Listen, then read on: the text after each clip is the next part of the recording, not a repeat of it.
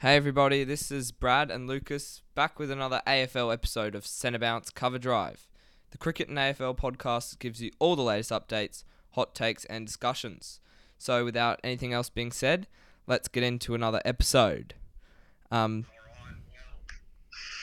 bit different this week. Tell you what, coming to you on video call this time, so audio is probably not going to be as great, but we will make do, and the season review will continue this year. Yeah, so we'll get going with the four teams we're gonna do this Uh-huh. week. Oh, we've got 5 lined up, don't we, Lucas? We do. We're going to have an extra 5 for the next 2 weeks, so we can fit them all in.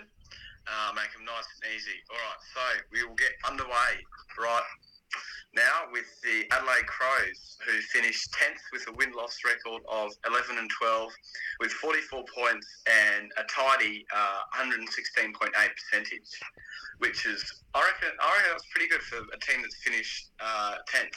Yeah, I think they've done a pretty good job there. I think that's pretty class from them. I reckon.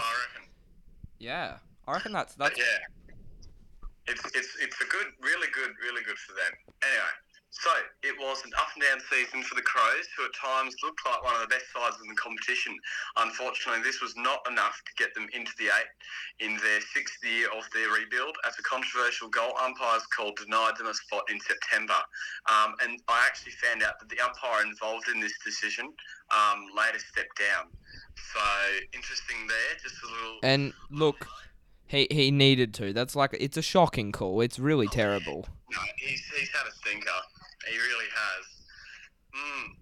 So improving yet again from 14th last year and banking in 3 more wins, the Crows have kept improving and showing they are forced to be reckoned with in years to come, showing major improvement across all areas of the ground this year. The young Crows beat some good sides this year and gave others big headaches as well, losing twice to Collingwood by a combined margin of only 3 points, while thrashing Port in the showdown and also picking up some very solid wins over top 8 sides, including the Saints and Lions. So yeah, they were pretty good during the season. They were. They And look, beat good teams. I still feel for them not making the 8. It's such a Oh, tough yeah, position to be in because that's right. I feel like they deserved it. Um, I just, Oh, I agree. I think they almost deserved it more than the Swans. I reckon they may have. I have nothing against Well, Swans. they were certainly the more consistent team. That's right, yeah. And look, I have nothing against Swans fans, but after that game, I feel a little bit filthy, like against Oh them. yeah, 100%. So, the midfield was excellent for the Crows, with the likes of Jordan Dawson, Ben Keys, and Rory Ladd all having very good years. Matt Crouch had an impact after being brought out of the VFL in round 19, averaging a whopping 19 disposals for the rest of the season and using the ball very well. Jordan Dawson earned an All-Australian jacket to cap off an outstanding year for the Adelaide captain. The forward line also had a day out, with Suns recruit Isaac Rankin kicking a solid 36 goals and providing some real spark as a small forward.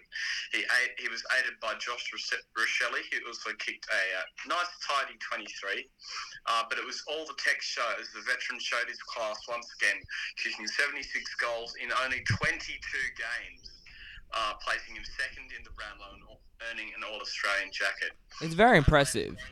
Oh, I'll tell you what, Like 70, 76 from 22. like That's mental. what was it? Like 70 odd off like 20 games. That's a lot. Mm, That's like very impressive that's it. number. Yeah, for sure. And he was close to the Brownlow as well. Like, He not the was. Brownlow, the Coleman. Yeah. He was right up there. There are a couple that Nick Larkey as well. He had a nice finish to the season. So yeah, the forwards. They're getting in there late this season. Yeah, he was really kicking at Lockie Neal's heels there for the Brownlow. So like oh yeah.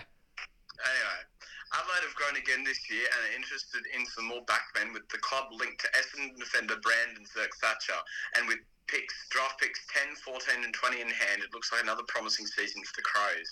So I don't know if that deal went through with Brandon Zerk-Thatcher, because I've written this before the trade period's finished.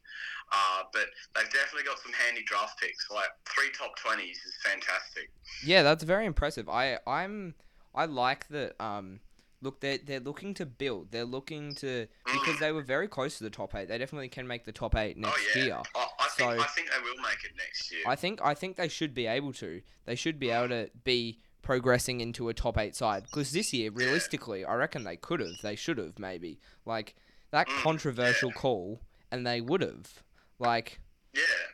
Well, I mean, it's been a very good rebuild. Like, you see a lot of clubs go through a rebuild, but this is genuinely like a textbook rebuild. Like, That's right. It's taken 5 or 6 seasons. They've been sort of in that bottom half of the, bottom 10 for a bit.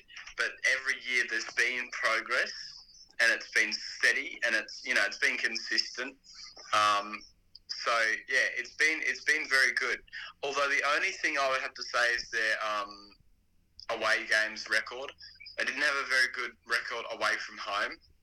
So yeah, that's true. If they could work on that, like they're fantastic at home, but they just need to work away from home, and they probably could have banked a couple more wins away from home that might have gotten them into the 8.